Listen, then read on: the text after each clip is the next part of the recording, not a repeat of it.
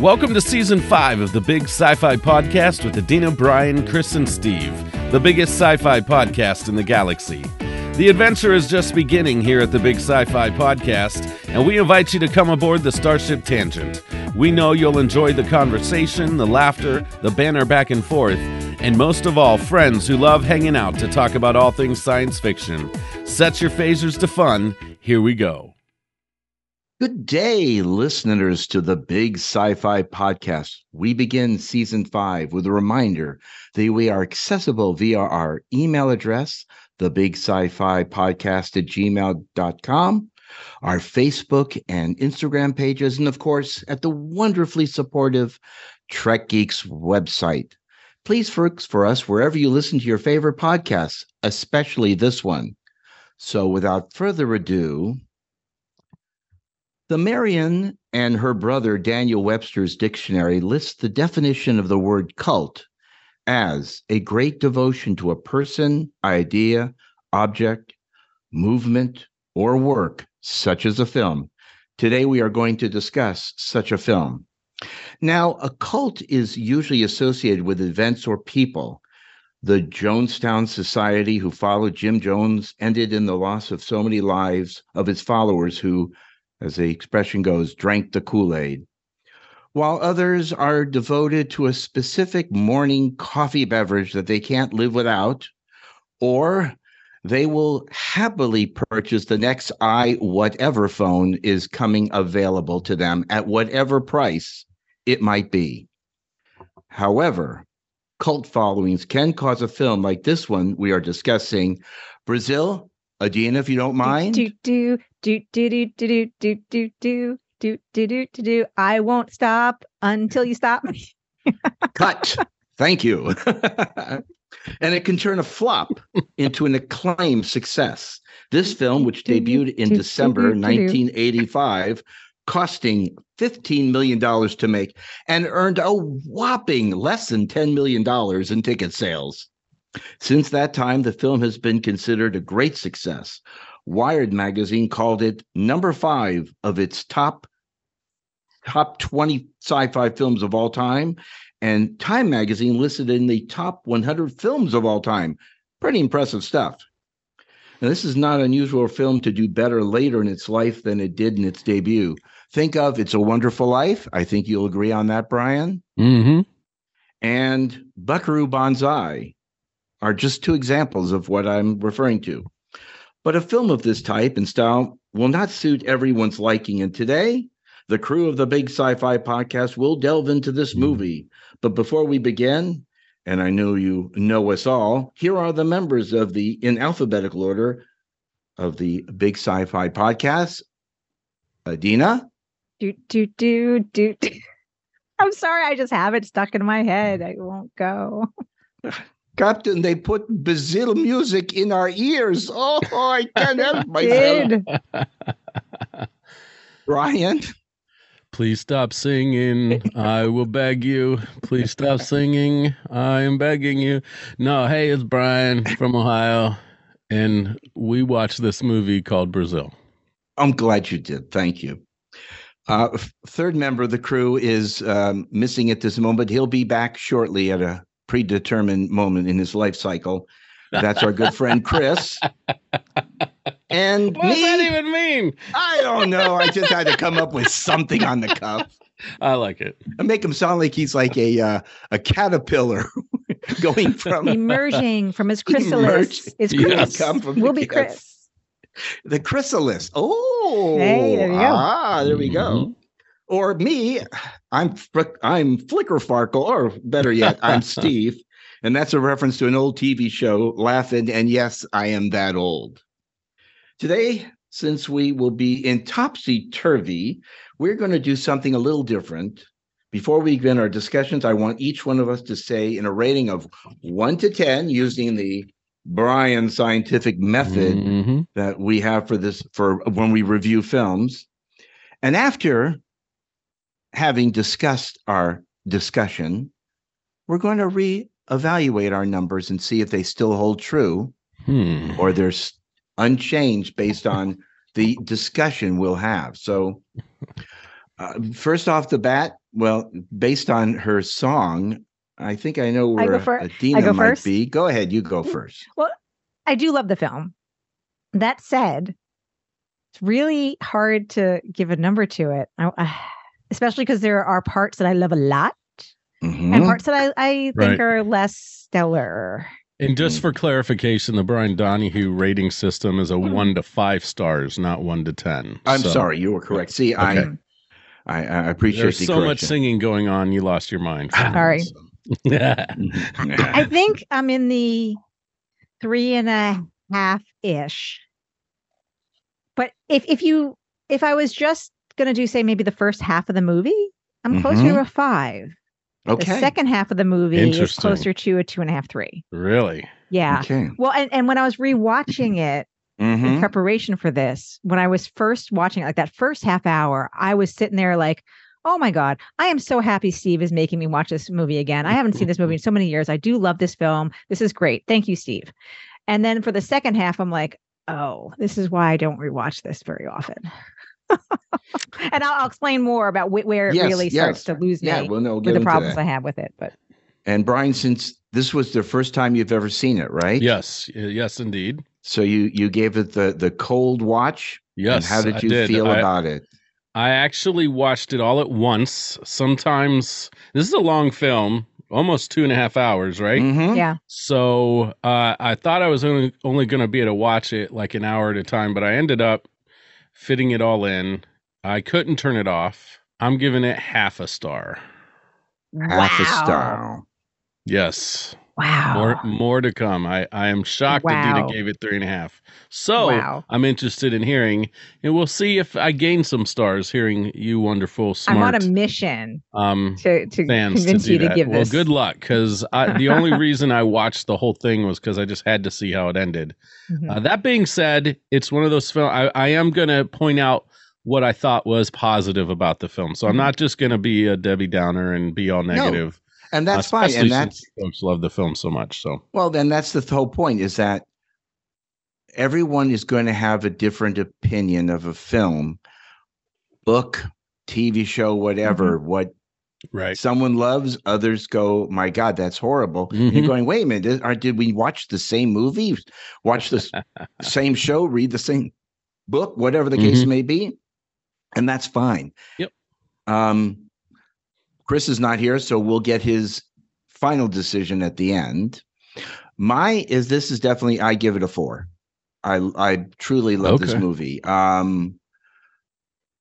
5, I don't know what film I could ever, maybe Willy Wonka. That might be a 5, that's in my feelings. But this is definitely a solid 4 as far as I'm concerned. So for the question of when was the first time you saw the movie, Brian, we know it was just the other day. And I haven't even heard of this film until you guys started talking about it some months back. So I started looking it up online, and I just finally watched it this past week. So, Adina, when did Yeah. you first see the film? Sometime in high school, so sometime in the 1990s, somewhere between 1990 and 1992. And I think it is important, and this might affect why I like the film, is in high school, I did watch a lot of Monty Python. I did watch The Life of Brian, The Holy Grail, The Meaning of Life. And so when I don't remember how I learned about this movie, but when I did, I was probably predisposed to liking it because I liked that whole, group of Monty Python stuff. And so, and that's so one question I have for Brian is, have you been exposed to a lot of Monty Python, and are you generally a fan of that? that's a good question. I've seen The Search for the Holy Grail. I've seen a few other things here and there. I don't know if I could name them all. Familiar with them. Not like a huge fan. Like, if someone's watching the Holy Grail, I'll watch it if I have to. But yeah, I mean, I didn't.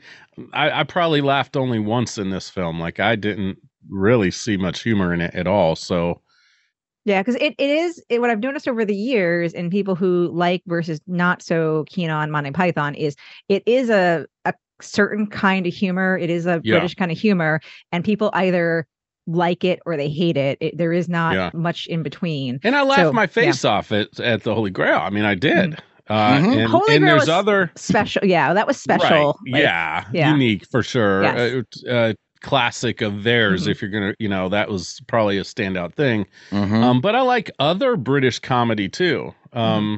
Through the years that have come through, particular that as a kid I watched on PBS, would show British comedies. And so I feel like I understand the dryness of it, but yeah, just for me, I didn't see much of that in the film besides, how just absolutely whimsical and it's a very physical type of acting in this film. So yes, it is. That comes out. That I do see very, very much so. I saw this movie in December of 1985. Being the fact that I was a big fan of Monty Python and knew the work of Terry Gilliam, I was looking forward to seeing this movie, and I wasn't disappointed when I saw it at all. But again, there wasn't. I saw it in an art house theater. It wasn't, in general distribution. It was in very limited distribution. So I had to go out of my way to go and see it. And I did see it. So yeah, I've seen it then and a number of times. And even my wife, Elaine, said, I said, do you want to watch it with me or not? She goes, no, I want to watch it because it's been years since she saw it. And, being the fact that, I've loved Monty Python, and I just love that type of dry British humor that works so well. But in this one, it's darker. It's a dark comedy. That's exactly what it is. It's a dystopian thing, right? They're showing a dystopia. And that was one of the things I was also thinking, because I almost was going to make, my husband or my older child watch it with me. But as I was watching it, I was like, and this also might be some of why, Brian, you rated it so low, is I was thinking to myself, I don't think they're going to, I think one of the reasons I still like it is a little bit more nostalgia more than anything else. I think coming into this now, again, like we've talked about other movies where it's good to watch if you kind of want to be well versed in the genre and kind of hit all these milestones. Right. But besides that, I don't know if I can recommend this film to like a new view. Like if someone says, hey, I'm looking for all the kind of cool science fiction things to watch because I love science fiction, I don't know if I would tell them to necessarily watch this unless they're looking for historical, like deep dives into the genre. Yeah. If that makes sense. No, it does make all the sense. And you're absolutely right. And again, this is not a film you're just going to go, hey, it's Saturday night, let's watch Brazil. No, you're going to say, if you know what their likings lean to, if they, if they enjoy or find interesting this dystopian type of lifestyle that these people had to go through, then you say, I've got a film I recommend you to see. You may or may not like it, but I do think it's one worth seeing. Yeah, but I think when people think of dystopian films these days, they'll think of things like Hunger Games and stuff. And this is not, it's not a modern dystopian film, I guess. No. But in moving into the special effects, the miniatures, the way they built everything, I mean, to me, this is definitely Terry Gilliam's thumbprint all over it with the effects and everything that he put into it, that it would appear in other Monty Python films or so on. So what do they stand up? Are they still good? Do you think so? No, they're horrible. To today's standards, but if, as I was watching it, and here's where I want to be positive about it, as I was watching it, I was trying to imagine watching it back in the 1980s. Okay. And I think some of the miniatures for the time were excellent, and some of the effects were interesting, like, where I went, oh, I bet that took a lot of hard work to figure out how to make it look that good, you know? So for the time, I would say maybe was good. I think though, there's also a part of it that is supposed to be cheesy and not like super duper real. I mean, it's all supposed to be kinds of whimsical and a little ridiculous. Yeah, exactly. It's meant to be over the top, like all the pipes and everything, and all the connections, all the pipes and the wires. It's meant to be a little ricriculous. Everyone with a tiny little TV and a big, magnifying screen in front of it, and then they could have the shot where you see their faces, and that part, the computers are almost a little like steampunk almost. Yes, they are, definitely. Yeah. Hey, did you guys see Bilbo Baggins in this film? Bilbo Baggins. Oh, the actor who played Mr. Kurtz something. Yes, right. Yes. The guy at the office. Yes, who kept asking for help. Ian Holmes' character. Yep. Mm-hmm. Yeah, he was Bilbo Baggins. He played. Yes. Yep. Really? In the Lord of the Rings. Yeah. I'm sorry. He'll always be the robot from Alien. He'll be Ash. He'll always be Ash to me when I see him. So, if I may, interject a little Star Trek thing. Yes. Patrick Stewart's Making It So recent autobiography, he talks about him quite a bit. Quite a bit. There is a chunk where he talked about him. Yes. Oh, did he do some stage stuff with him? I think so. Yeah. Yes. Okay. I'm trying to. There is so overwhelming number of stage people that Stewart has worked with over the years. Right. I'm not keeping them all straight because there were some people that he might have crossed paths, some people he really worked with, whatever. So I don't remember which level, but it was, he went into that. Ian Holm for a while had a lot of issues and was off stage for a while and had to get back on. It was interesting. It was very interesting. But yes. Wow, that's interesting. Now, speaking about characters, was there one particular character that stood out that you rooted for, liked the most? That you felt a connection to. I mean, I can't remember all their names. The characters, the main character, I was definitely pulling for Lowry. Sam Lowry. Get in here. But I mean, for me, Robert De Niro's character made the film. And I don't know, Steve, you have gone on record on the Big Sci-Fi saying it's maybe it was off. We weren't recording, saying it was one of his finest. I don't know if I agree with you that way, but he definitely brought some charm and another level to his character. So that was, when he was around, I found myself being the most entertained. Adina? Well, yeah. I mean, I think Sam is the most well-developed character, and it is designed. You should be rooting for him. So yes, I do find myself rooting for him. I think, but deliberately. There's no against who's the boss, Mom. Yeah, well, it's Sam against everything. I mean, in this it really film. is. Yeah. It is really everything and everyone, and that's kind of the point and kind of the humor in it. It's just everything else is so ridiculous in their society and their life. He's the only one who's kind of like, oh my God, this is ridiculous. But yet he's also on the inside of it too. At least he starts out that way, where he's just happily pushing paper and he knows how to work the system and live inside the system and function just fine. And it isn't until things start to break down a little bit around him that is where everything gets chaotic. Can I ask a question? Sure, go ahead. Is the actress who played his love interest in this film the same gal who played in RoboCop? No, that was Nancy Allen. Okay. Yeah, but there's a similarity to their faces. Okay. But yes, that was Nancy. Look that up. I should have looked that up. I'm sorry, but no, that was Nancy Allen. It was different. But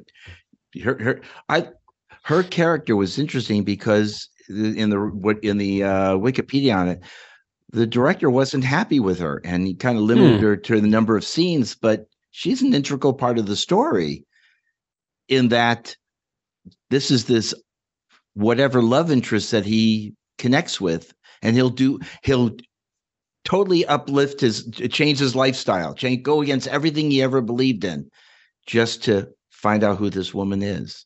So in a sense, it's an interesting love story. And it's a very interesting one-sided love story. Yeah.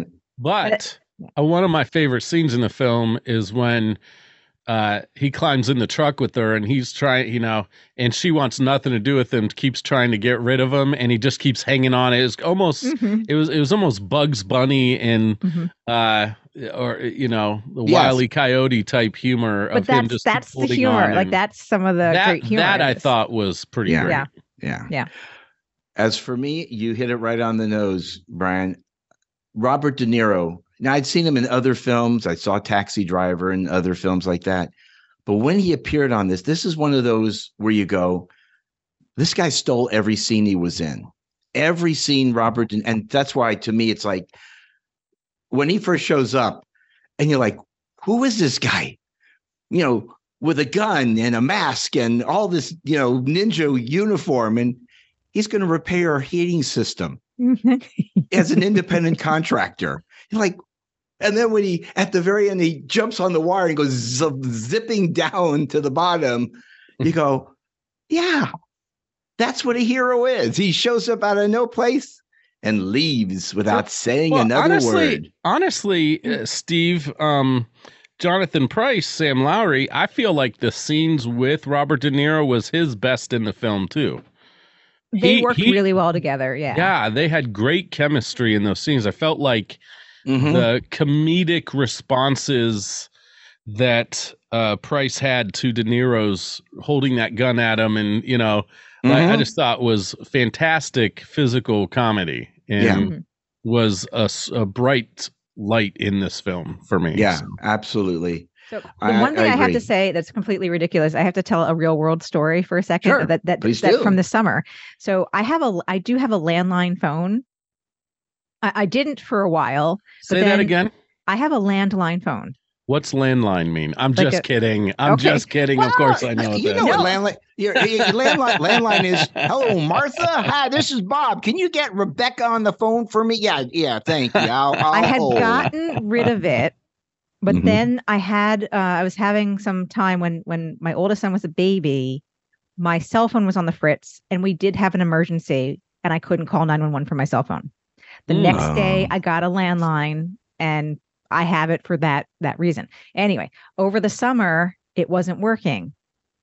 So now I've had it for a long time. When I call, and so being able to call to talk to someone to figure out a repair, it was hard enough.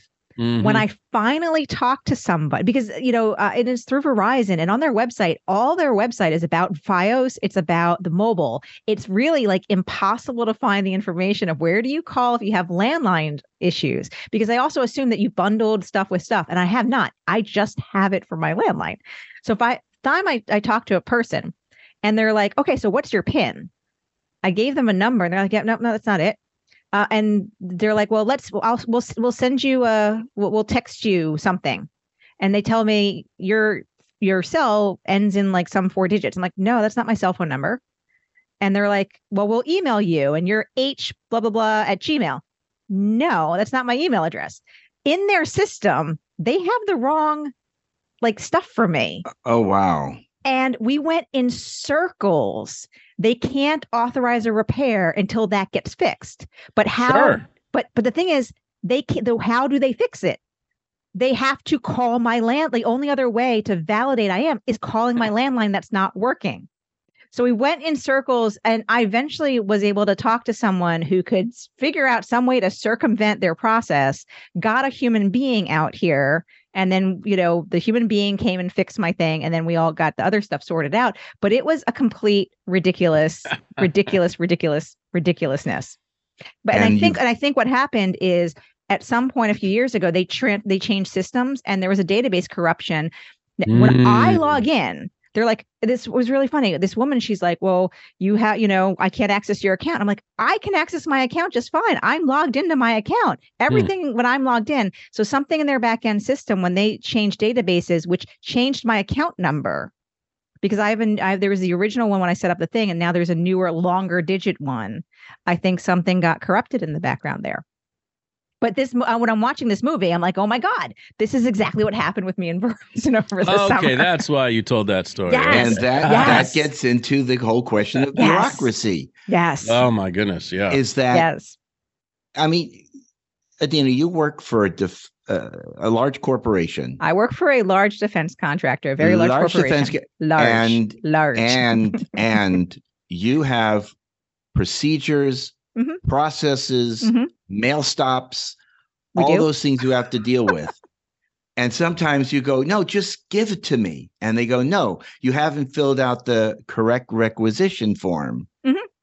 Yep. So there are, in a large corporation such as mine, there are IT systems. And if, like, say my computer breaks, I have to fill in a form. And if I didn't fill it in correctly, they'll close it, not tell me how to open the correct one. We've all had that happen. My office location is not right in their system either. It has nothing to do. It's actually came up the other day. Someone who I'm working with, I've joined a new team recently, and they're like, "Oh, and so you're in building blah blah blah." I'm like, "Yeah, no, that was 3 or 4 offices ago. I gave up on trying to get them to update my office." And this was not even, because now since the pandemic, I'm mostly home. This isn't even that. How do we know, Steve? We're actually talking to the real Adina. She's got this phone issue where they can't confirm her identity, and now her own work. Is this even the real Adina we're talking to? I don't know. I don't know. Maybe I cloned myself. We need to, as Ronald Reagan once said, trust but verify. But my phone is broken. How can you verify? Exactly right. That was the thing. So what's really interesting is, so that movie was back in the 80s, and there is some aspect. Now, I think even then we were already starting to live in that world of, but yes, it has gotten a little crazier. Yeah. And the whole bit with the ducts. I mean, conduits. Everything has to be done correctly, specifically. Otherwise, the building inspector will reject the project and tie up your house, and it'll never get done, and you'll be fighting forever on that. My in-laws, they were going to, when they had this one property they were living at, they were going to split into 2 separate properties. And these are older couple, and they fought with the city, and they finally gave up.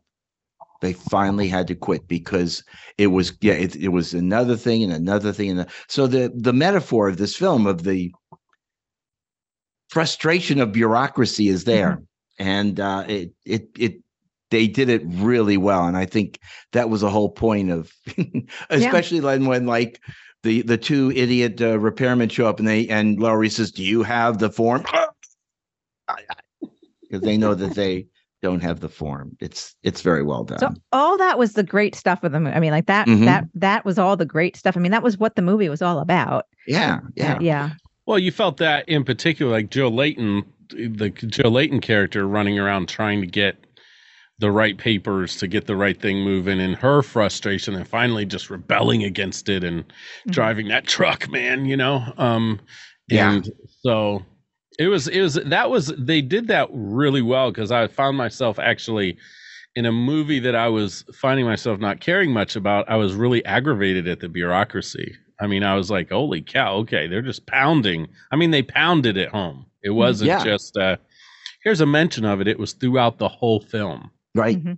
The whole sequence where she's got the paperwork. Do you have the stamp? No, you have to go back to this department to get the stamp. But they sent me over here. Well, I can't do this unless you have the stamp. I have to go. And then you feel like, okay, I'm at the DMV. Or in a lot of places in this country in the healthcare system. Yeah. Yes, exactly right. So it is understandable and relatable to many people.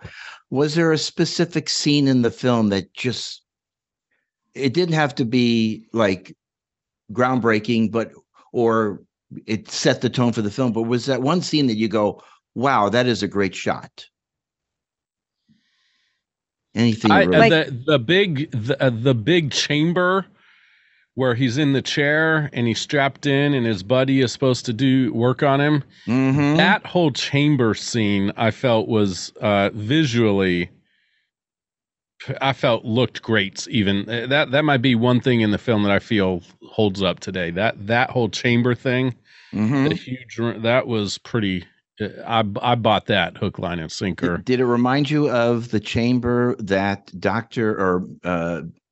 Patrick Stewart's character in the X-Men movie, Professor X? Professor X, thank you, would wheel out to that center section. He would be out there, and then everything would be around him. That always, whenever I saw that movie, that went right back to Brazil in that scene. Well, yeah, and I wonder too, because there have been other films. I know I've seen similar visuals in other films, and I can't think if it was before this film though. And I wonder if that's something this film did, was with this huge visual with something in the center and a walkway to it. I wonder if this was one of the first times that type of visual was used. Because I've seen it all. You see it all over. It pops up every now and then in film. The same basic concept. So I wonder if if that was an original thing. It may be, and it almost looks like you're inside the stack of a nuclear reactor. Yeah, yes, exactly, something of that size. Yeah, Adina, is there any? Go ahead, Chris. Chris. Brian, excuse me. You don't know who I am either. I'm losing track of everybody. I don't know anymore. He needs the right form to verify we are who we say we are. That's right. You're going to say something. I just have to say Robert De Niro again. Just the whole. Anytime he showed up, it was pretty fantastic, and it was the most fun for me in the film. Besides him, Lowry getting kicked out of the truck and still holding on, and I know, just in the front, on the box, on the top, all over the place, because he won't give up. It's his. And it was the woman of his dreams. I don't know if I've seen Price this young in a film either that I recall. Most people think of him from Parts of the Caribbean. Yeah. I mean, he's been in a lot of stuff, but you're right. That's a big one. So it was kind of cool to see him young and what type of an actor he was there. Cause I feel like he was pretty versatile in this film. Again, trying to find the positive. Thank you. Any one particular scene? I know which one it is for me that just caught me when I first saw it. I don't know. I mean, I think every time you got into a new environment with all the details, like in his apartment or in his workplace, or then in the new office, where the new office is really a half office with a wall down the middle, with a half of a desk, and the stuff that they gave him, like all those kinds of things. So not the big grand scene like what you guys were discussing a minute ago, but more all the small things. And like even the first time we're introduced to Sam, where he's plugging in a thing in his phone, and you've got all the things on the phone, and all of his technology in his apartment is half working. I kind of wish they would have. I'm going to be really raw and honest with you guys. Sure, okay? Go ahead. Please. I feel like they made a critical error, for me at least, in how I like to see stories.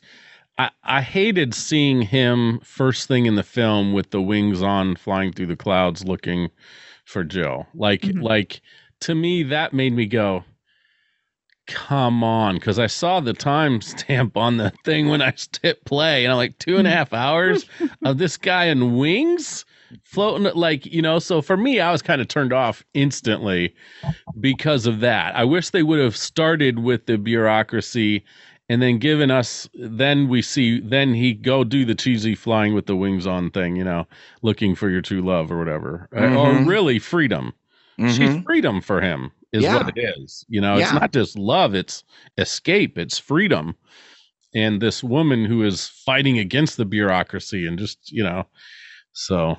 No, you brought up a good point, because it almost seemed like a lost lead, if what you're saying. You're like, okay, this is what the movie's going to be, and then he's woken up in the morning with that beautiful sound of the phone ringing. I get it. I mean, again, trying to find the pot. I get it. For me, it made me go, oh, for crying out loud. No, it's that's a excellent observation, and that's the whole point why we're doing this, because we are looking at a film going, what is it that we like? What is it we don't like? Why do we come to a conclusion of how we feel about a film? And why is a film successful? And why is a film a failure? And these bits and pieces, when it was first released, what you felt may have been what affected why its distribution wasn't good, or why it didn't do very well in the theaters. For me, the one shot that I've absolutely to this day adore is is when we first go into where he works. And it's that long shot of all those people shuffling paper at all those machines. And it's over and over. And it looks like it's 10 miles long. And I just went, to this day, I'm going, how did they shoot that shot? It's absolutely a beautiful job of reshooting and re-editing and reshooting and just it made it seem extremely seamless. That scene, Steve, made me wonder if you snuck a musical into us. Like some of the scenes were so whimsical, timed in such a way that you could imagine they were about to break out into a song and dance. Mm-hmm. So, they were choreographed. They were truly choreographed. Oh, absolutely. Yeah. They had to be, Yeah. And that's the scene that I went, wow. And again, that's the scale of the film. They do that. There was a controversy in this film when it was released. Oh, really? In that the head of Universal, a fellow by the name of Sid Seinberg, he didn't like the film. He did not want it released the way it was. He wanted a happy ending. I read that too, yeah. But Sam is sitting there like all happy, singing his song at the end. Oh my. But he did not like it. And Star Trek figure. I've actually seen that particular recutted episode, the version. Really? And it's not good because the darkness of the film is washed away. And now the one that's been available is the original Terry Gilliam cut of the film, which is what you saw on Prime Video. But the other one, not good. So this is where an example of where the studio says, I want it this way. And the director says, I want it this way. And who's right? Right. And in this case, it turns out it's he had people editing the film without him, even Terry Gilliam knowing that they were doing this. So one of the little interesting things about it, I wrote a real quick question. Do you guys like Sam's little car? I thought it was claustrophobic. That was a real car. Really? Yes, that's why I want to bring it up. Mine's post World War II. Huh? No, it's actually a Messerschmitt. Oh. Post World War II, Germany was under restrictions of the types of cars they could build, and because of what they rebuilding. So they manufactured these little cars called the Messerschmitts, or if you ever heard seen that one, term before. And there's another little one called an Isetta, which is these little tiny cars that the Germans made after World War II. I knew about the Trabis, the Trabants. I learned about that when I studied Germany. Those are horrible Russian Fiats, but anyway, I know they were available in like Easter, in East Germany after the war. There were a couple like when I was studying German in college, there were a couple funny movies made about a family traveling around. That was. Can I interject here because it's around the car thing that he drove, which was a little one-person-ish car, right? Maybe was there a person in the back potentially? I don't know. Yes, there was actually. They could sit in front cockpit, to back, airplane, fighter jet type style. Hence the Messerschmitt designation. Okay. So, one of the hardest scenes to watch, or parts of this movie, was that opening family. How they got that gentleman's name wrong, his last name, and the turmoil that caused, and that it was just impossible to reverse. And then those straitjackets that they would put people in. That was a little disturbing. If there's a disturbing part of the film for me, it was that part, and then this poor family that's traumatized, and then he sees their trauma, but he doesn't know exactly how to react, especially when he tries to take the check to her.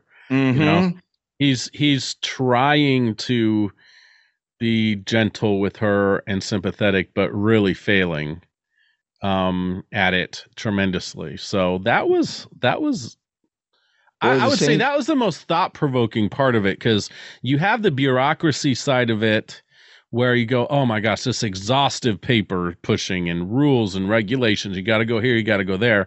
But I think that's one positive thing about the film. They showed how that actually affected the real people, or the people that were powerless to do anything about it. Mhm. Yeah. And I think that was effective storytelling.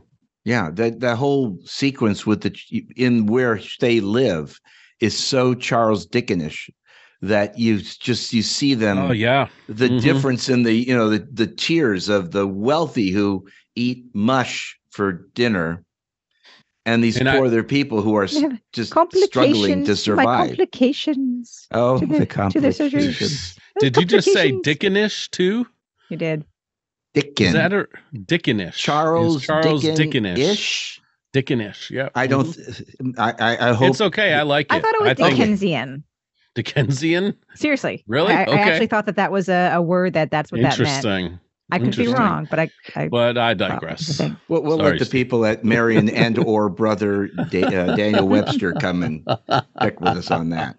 And then, of course, that's what got me talking about this film some episodes ago when we watched Star Trek Insurrection, and I referred to the mask that they wore, and when the plastic surgeon is yanking on her face, and that's all I can think about was. And I gotta say that held up when they were stretching her face. I was watching it going, how did they make that look so real? It looks like they're stretching her face. Mm-hmm. You know? Yeah. And then the terrific visual of, or horrific, depending on your point of view of him stretching the plastic around her face. Yes. You know, like, ugh. Then they show her afterwards and she looks gorgeous. The person who played that doctor, I kept looking at him and thinking he looks so much like the guy who plays Garrick. It's not the same guy. It's not him, no. But I see why you thought that, but though. it was like, oh my God, this guy does actually look like Andrew Robinson. That guy's been in a lot of films. He has. Jim Broadbent? Yeah. Yes. People think of, I always go back to him, seeing him in the movie Moulin Rouge. Okay. Oh yeah. He was in that. Yeah. And he's been in many, many British indie films. One of those, just you're going to see him wherever you see him. So I had to get a Star Trek reference in here, folks, comparing one to the other.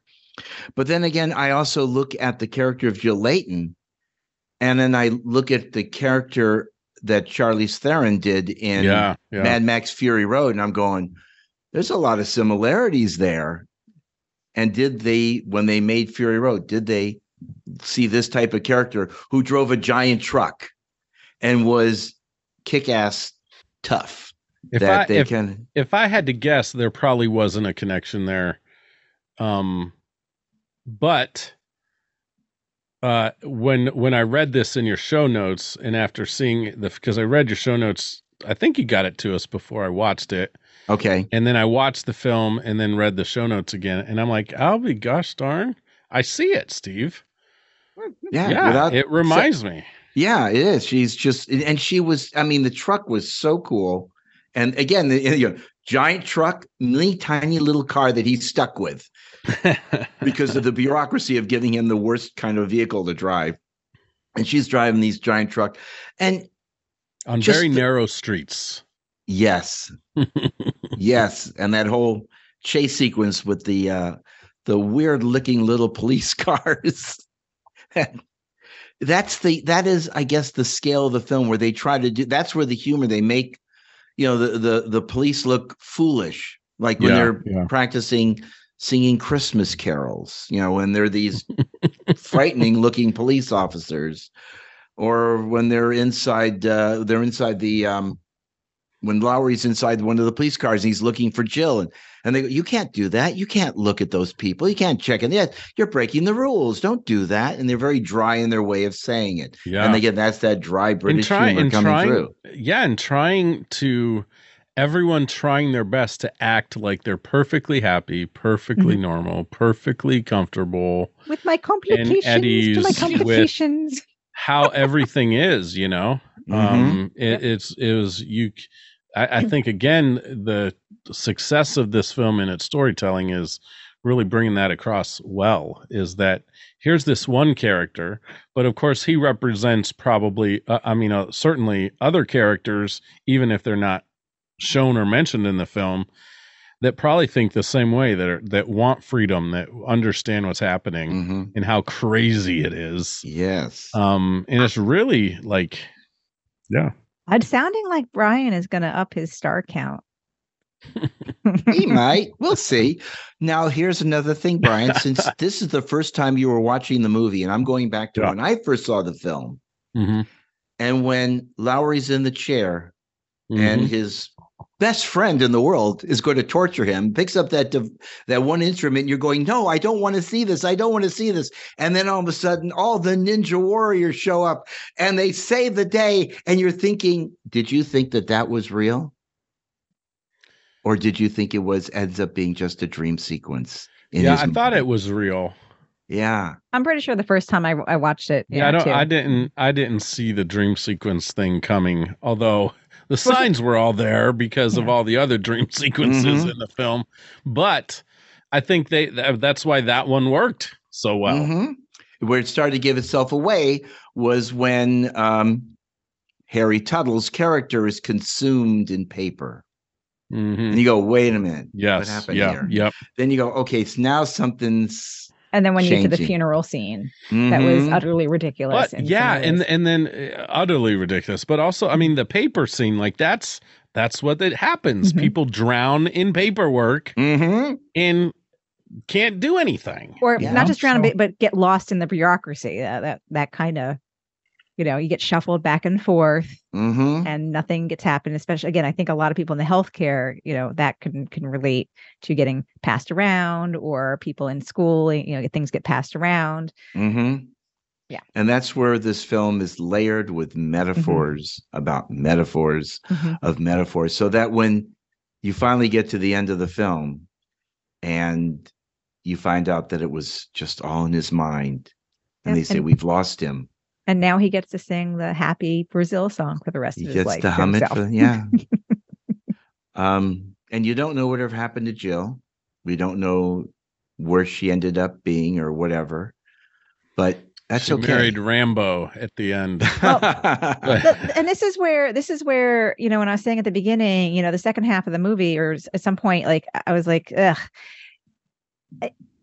Her kissing him, her kind of falling for him, that 180, I'm sorry. No. She was way out of his league. And again, her initial reaction to him, I don't know you, get away from me. That made sense. Yeah. To get in such a short period of time, a complete and utter 180 where now she's willing to kiss him. I'm sorry. No. I see what you're saying. So what bothered me, not just kiss him. Yeah. So what bothered me is at first I was like, oh, maybe that was part of the dream sequence too. But then no, that was before he got captured and was in the chair. But the only way that will work for me is maybe really he got maybe something happened really before, and maybe that had to have been like a dream too. Because no, you don't go that quickly from being. You do in Hollywood though. And I hate that. And again, that's the insta love thing that a lot of us are like, stop doing that. Women don't fall for guys like that. That does not happen. And you go back to there's a rare occasion. Rare, stupidly extremely rare. Yeah. Well, that goes back to we're the just film. Not that interesting. I'm just kidding. It just takes time. It just takes time. It doesn't happen that quickly. Yes. You could, from when you meet someone. I know now. I know, and you guys probably do. You know, people who have an intuition that maybe they just met who they're going to spend the rest of their life with. I know people that. My that's rare. Wife's grandfather, who's now 96, his wife has since passed, but that he knew he the way he tells the story at least. So maybe I should be fair in that. Yeah, because he knew, and I've heard of that happening with other people too. They just know. Now it doesn't mean they acted upon it.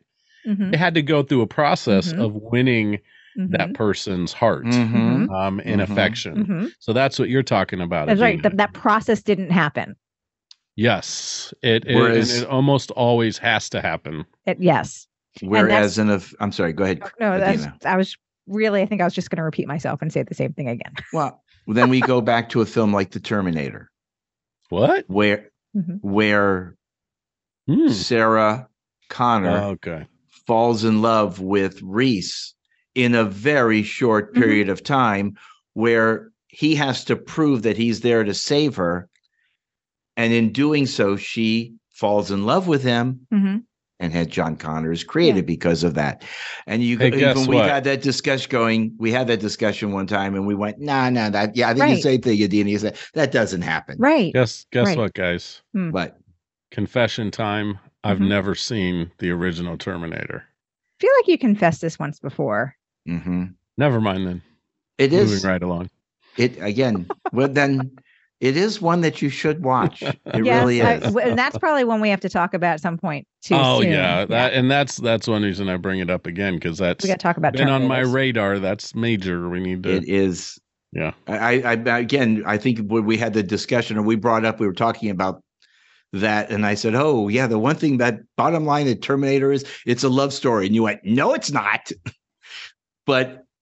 In a sense that this, as much as this is a love story. This is not a love story. This is a Christmas movie. It really is. You're right. You're right. Just like Die Hard is a Christmas movie. This is a Christmas movie. We all said Die Hard at the exact same time. Right there. That's the official, unofficial Christmas movie of all time. But it is.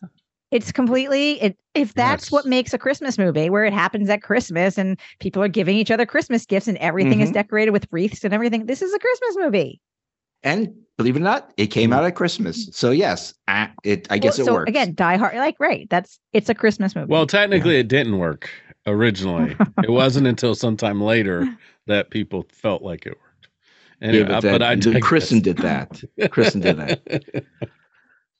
Again, this is one of those movies that elicits specific feelings about it. And, we were talking about Monty Python.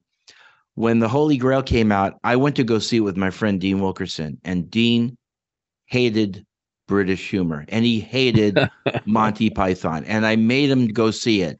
Well, and I'm going to fart in his general direction. And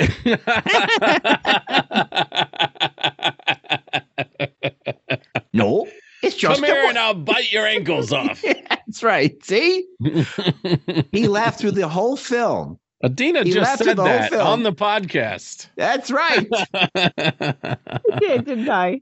Yes, you did, because it's memorable. But anyway, the point is that he said, I hate it. He laughed through the whole film, and when it was all done, I said, you love it? He goes, no, I still hate it. I said, give it up, accept the fact that you can go and not hate liking something and walk out liking it. And it's okay to change your mind.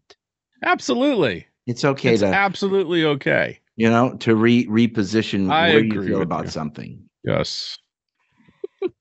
Any other points of view? I'm really missing Chris. I wish he was here with us. Yeah, we miss Chris. We miss you, buddy. Sometimes you get what you asked for. No way. He's knocking at the Zoom door. It's a Christmas miracle, Marge. We're getting Christmas. I told you, it's a Christmas movie. So it's like a Christmas episode that we're having here a little before Christmas. Hi, Chris. Hey, hello. Sorry, I was just going to hop in quietly and... No, we were just talking about you, literally. We really were. Steve said the words, I miss Chris. And Adina goes, oh, guess what? And we were just going to wrap up. So we really need your input here. Okay, I don't know. I'm so curious to see what everyone else thinks. We're just going to have to listen to the episode later. Yeah, that was a movie, and I had to read the. Hey, it was a Christmas movie. I think Chris and I are on the same side here. Yeah, it's just leaning towards the same direction. It's intriguing, really well done. I don't even know if the symbolism is the right word, but just all the reoccurring themes, I don't know what glass that is, where you can sort of see through it, but it's, you know what I mean? The glass bricks. They're those bricks. That just seemed to be reoccurring. The central vac system, duct system. I don't know. It's one of those movies where I'm like, it's definitely not a bad movie because it's well made, but I don't know what to make of it. It's where I fall. And just everything is like, even the phones are unnecessarily complicated, which I enjoyed. Like the fact that you have to plug it into the right thing before you can answer a phone call. Mm-hmm. Well, that's you're echoing a few opinions here. Coming in late in the broadcast, I'm sorry to say, but yeah.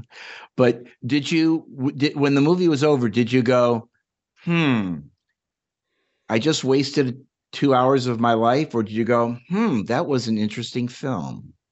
It's definitely not a waste, because it's like, because I love that stuff, but it's one of those things where I'm like, I want to do more research on it and just learn everything about it.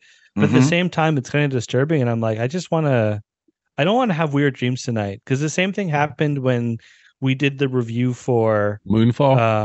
Oh no, I'm sorry. PTSD. Stop it. But there is a Moonfall connection in this movie, which I have to verify it, but we'll talk about it in a second. But why can't I think of it? Blade Runner 2049. I liked a lot, but I had like very strange dreams after watching it. Interesting. Even though I had seen it when it came out. So it's one of those ones where I'm like, do I want to do more research into it and have weird sleeps? But I also just want to know like the behind the scenes. I don't know. I just feel like I need more information to flesh out why the world was the way it was, or is, I should say. Yeah. Well, we were discussing about how so many metaphors in this film that you bring up, and how bureaucracy was like the central core of the story, about fighting bureaucracy and trying to free yourself to do the right thing. We asked this question earlier. I'm going to ask you now. Was there a favorite character that you had in the film? The one that you liked the best? Oh, I have to say, I think it's got to be the I don't know which one of the repair guys, but them as a pair were just kind of ridiculous and kind of funny. Interesting. And Bob Hopkins, who played Bob one Haskins. of the Haskins, yes, better known from being in Roger Rabbit. People think about. I think of him from that. Mm-hmm. And then his coworker in Hook. He was in Hook. Oh, he was in Hook. Smee. I haven't seen Hook in a long time. Yeah, and then his idiot friend who kept repeating everything he said, with the big thick glasses on. Mm-hmm. And here's a musical note about the film, which you may or may not have noticed, Brian, but at the very beginning of the film, the gentleman that causes the bug to mess up and cause the problem, that is Elton John's percussionist, Ray Cooper. I'll be gosh darn. Yep. And he was actually, in looking at the credits, he ended up being a musical consultant in the film as well. So there was a little Elton John tie in there that made my wife smile. But anyway. So I want to confirm, maybe I'm wrong, but this is what I think is the Moonfall connection. Okay. Is that so? Moonfall was directed by, why can't I think of his name? He does all the disaster movies. Roland Emmerich. Roland Emmerich. So he also did The Day After Tomorrow. And I'm pretty sure, I got to verify this, but like it clicked partway through that Sam Lowry's boss at the beginning was the old man from The Day After Tomorrow who has the grandson, and he's like, oh, we have this scotch, we better drink this scotch, this will be our last. Pardon? Ian Holmes? That might be his name. Played Bilbo Baggins in Lord of the Rings. We've already talked about that. Yeah. Oh, okay. I did not. Oh, you're right. That's the more famous, but I know him more from That's cool. That's Tomorrow. Cool. And I brought up, he was Ash from the film Alien. Oh, okay. The robot. Mm-hmm. But yeah, I know him from that. So I was like, oh my gosh, that's the older guy from The Day After Tomorrow who has the grandson who's really sweet. So you picked the two characters that are in probably the smallest role in the film. Yep, I think so. Did you like rather Mutt and Jeff kind of characters, Abbott and Costello, or whatever you might want to say. Right, like just like two comedic duos that aren't central, but it's also amusing just because I feel like in the last month or so, I've had to do a lot of repairs. I've had fridge issue or freezer issues, and I had to get my dryer replaced. And it's just like, man, like I'm glad that when someone comes in, I can trust them. I don't have to worry about them breaking in later because they're annoyed that I asked for a form. How about your landline phone? Does your landline phone work okay?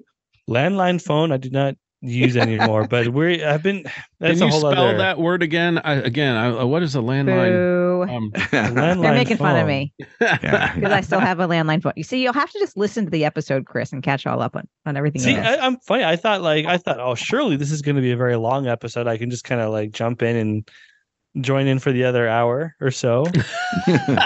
I would hope if we had to spend 2 hours talking about this film, we either loved it and every nuance and detail was perfect, or we just sat there like with Moonfall and picked apart every 30 seconds of the film going, that's wrong, that's wrong, that's wrong. I say we rate this sucker. Okay. I think Chris should go first. Yeah, because we gave a prior one as we went in, and now, Chris, your overall view of the film. Yes, 1 to 5, the Brian Donahue. Oh, 1 to 5. The patented Brian Donahue rating system. Are we doing points, like a 0.5? Yeah, you can do whatever. Okay. I gotta say, I think maybe I feel so bad. Just go with your heart, man. Go with your heart. 2.5 for me, because I appreciated a lot of what it was doing, but I didn't have fun watching it. I didn't enjoy it. And it's not something that I want to watch again. But I'm curious about, because it's not like a bad movie where it's just it's forgettable. It's memorable. There's just a lot of weird stuff where I feel like I need to watch video essays about it. It's a very complicated film with complications on top of complications. Yes, exactly.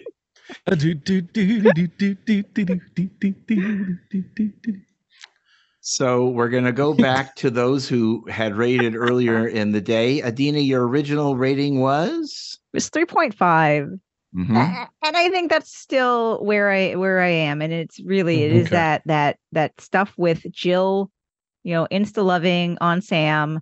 And then the last part of it, where he's having, it is a, dream, or he's insane, whatever and maybe that's because at this point, that's kind of almost an overdone trope. You don't, it's too easy and out. That was all a dream, or even though it was only a portion of the movie. These days, not necessarily a fan of. I think it's too, at the time, and when I first saw it in high school, I was more, seems a little new and a little interesting. But now I'm kind of over that. So, but the first half of the movie and everything, all the metaphors, all those details, all that statement on bureaucracy and technology, and all those things are great. So I'm still in that 3.5 range. Okay. I'm going to still stick where I said, Chris, I gave it a 4 because I've always loved it. I've always still love it. And I could watch it again and just keep picking out all these unique and interesting scenes and characters and moments that I like. So I'm going to hold with my 4. And Mr. Brian Donahue, you gave us a 0.5 stars. Oh, a 0.5. Wow. I'm hoping that feel he's bad going up. then about my 2.5. I'm hoping he's going up.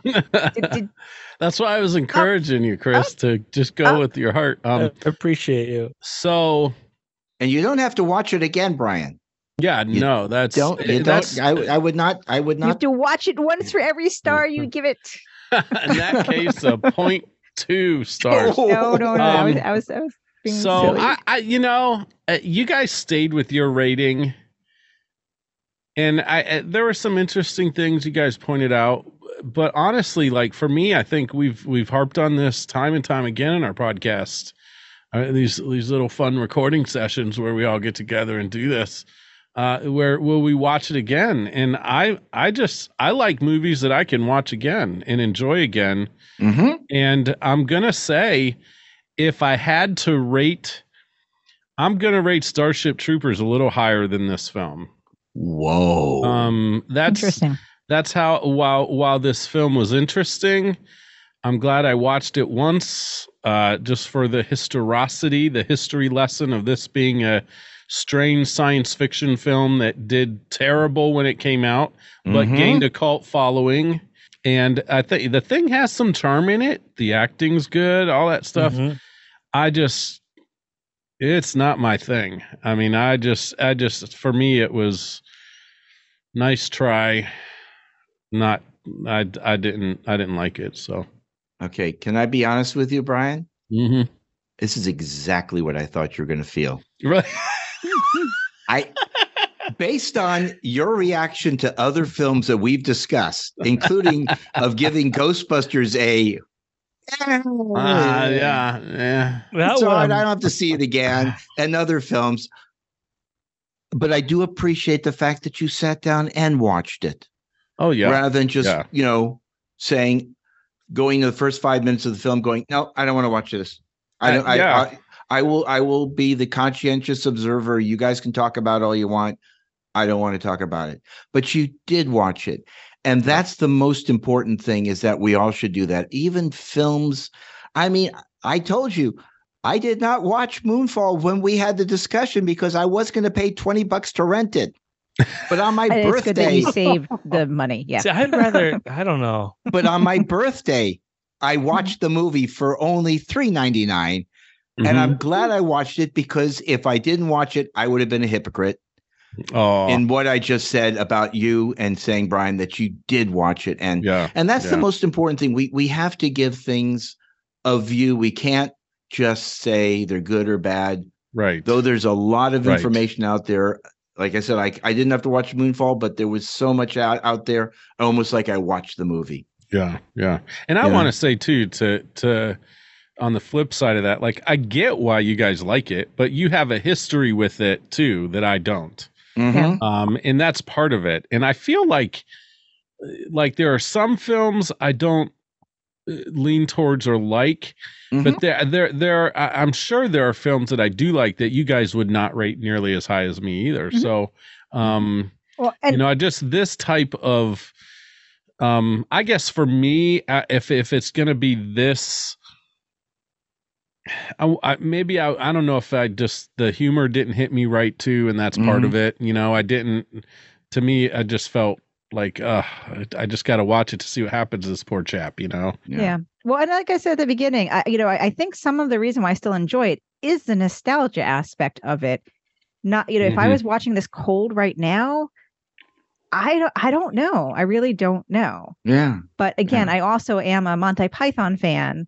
So it's really, really, if I were to watch some Monty Python now that I haven't seen, I don't know if there is any I haven't seen. There might be some, but I think I pretty thoroughly went through their catalog back in high school. Is it really that close to the style? I don't think so. It's because that's where I'm like, that's one thing I was surprised at. Because I know how much I laughed at the Holy Grail film. Well, I laughed out loud maybe once or twice during this film. So I guess it was not supposed to be the same. I understand that too. Not the films, but if, the Monty Python, the sketch comedy series, the films came out after those. But yes, Monty Python Flying Circus, but all those sketches, those were written by different members of the cast and acted by different members. Terry Gilliam, and each of them have their own style. So this was definitely a Terry Gilliam style film. And he did one that I actually wound up not liking, was The Adventures of Baron Munchausen. Oh, yeah. I think that might be how I learned about Brazil, because that came out while I was in high school. And so it might have been part of then I learned, he did this. Let me go watch this. I didn't enjoy The Adventures of Baron Munchausen, but I did enjoy this at the time. But like I said, if you watch the Monty Python Flying Circus sketch thing, there's different styles of the different stuff. So knowing this is Terry Gilliam, which is not, even though Terry Gilliam was in the other Monty Python movies, I don't think he wrote those. No, so there's a and he did there's very overlap little of different styles. He did very little acting. He did all the special effects, all the artwork and all that. That's what he was known for. Yeah. He was a director. He was a filmmaker. He wasn't Minister of Funny Walks, Silly Walks. He wasn't Penguin on the Tail. And he's a dead parrot.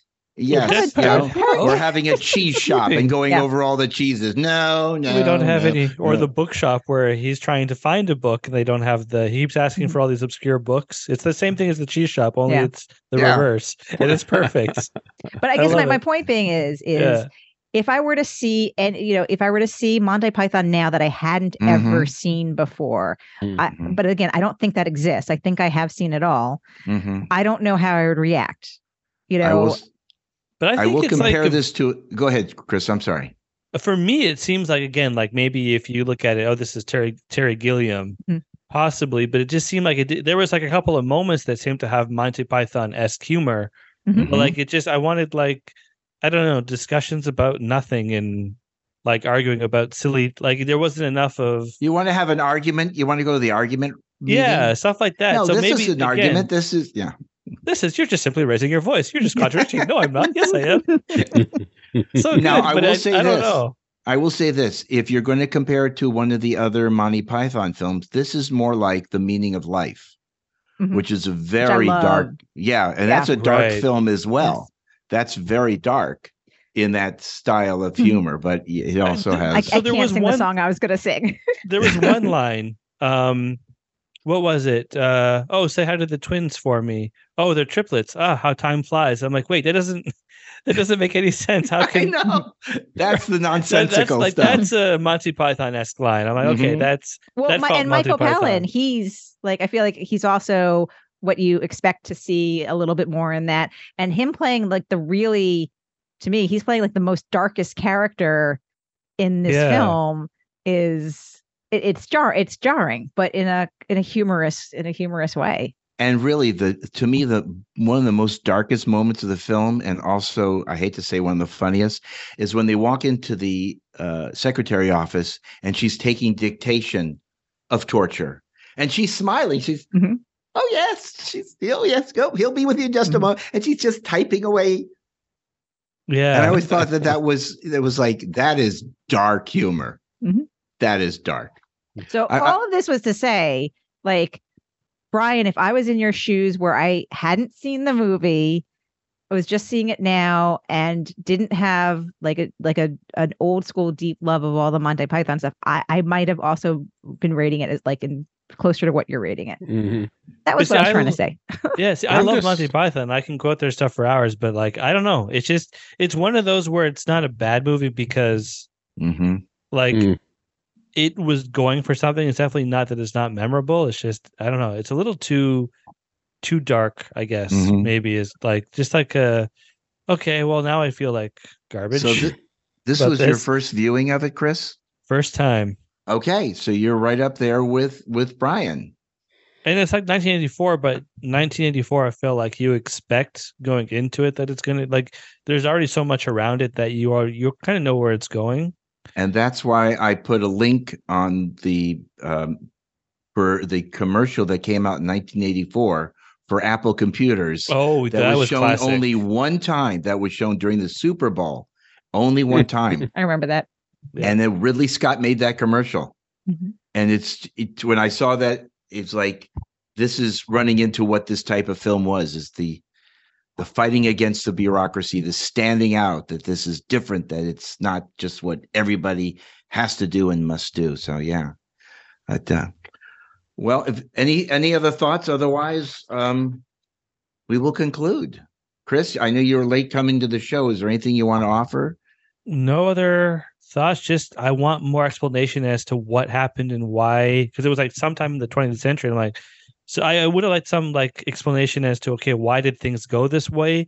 Did the 80s happen in this timeline? And then I don't know, there was some deviation, or I just want more like, hey, this is everything that happened that led to this weird bureaucracy dystopia. Well, I'm sorry that we can't contact Mr. Gillian and say, can you give us a backstory, a prequel of this film? But we just kind of, it's kind of like what Brian said. We walk in with a dream sequence and then we get into a movie. And it's like, what? I wasn't ready for that. Okay. So yeah, maybe there isn't, they never intended for a backstory. It just exists. Yeah. It just exists. So. I do have one final thing to say. Let's encourage our listeners to either on our Facebook page, our Instagram account, when we post this episode, to tell us a sentence or two of your thoughts. What would you rate this film? Mm-hmm. Have you seen this film? Does this episode make you want to watch it, to check it out, to see if you agree with me and Chris more, or Steve or Dina more, and interact with us a little bit on this. But I think this would be a great film to do that with, because it is so just different than a lot of what we have discussed on the show. So yeah, you're right. Let us know what you think.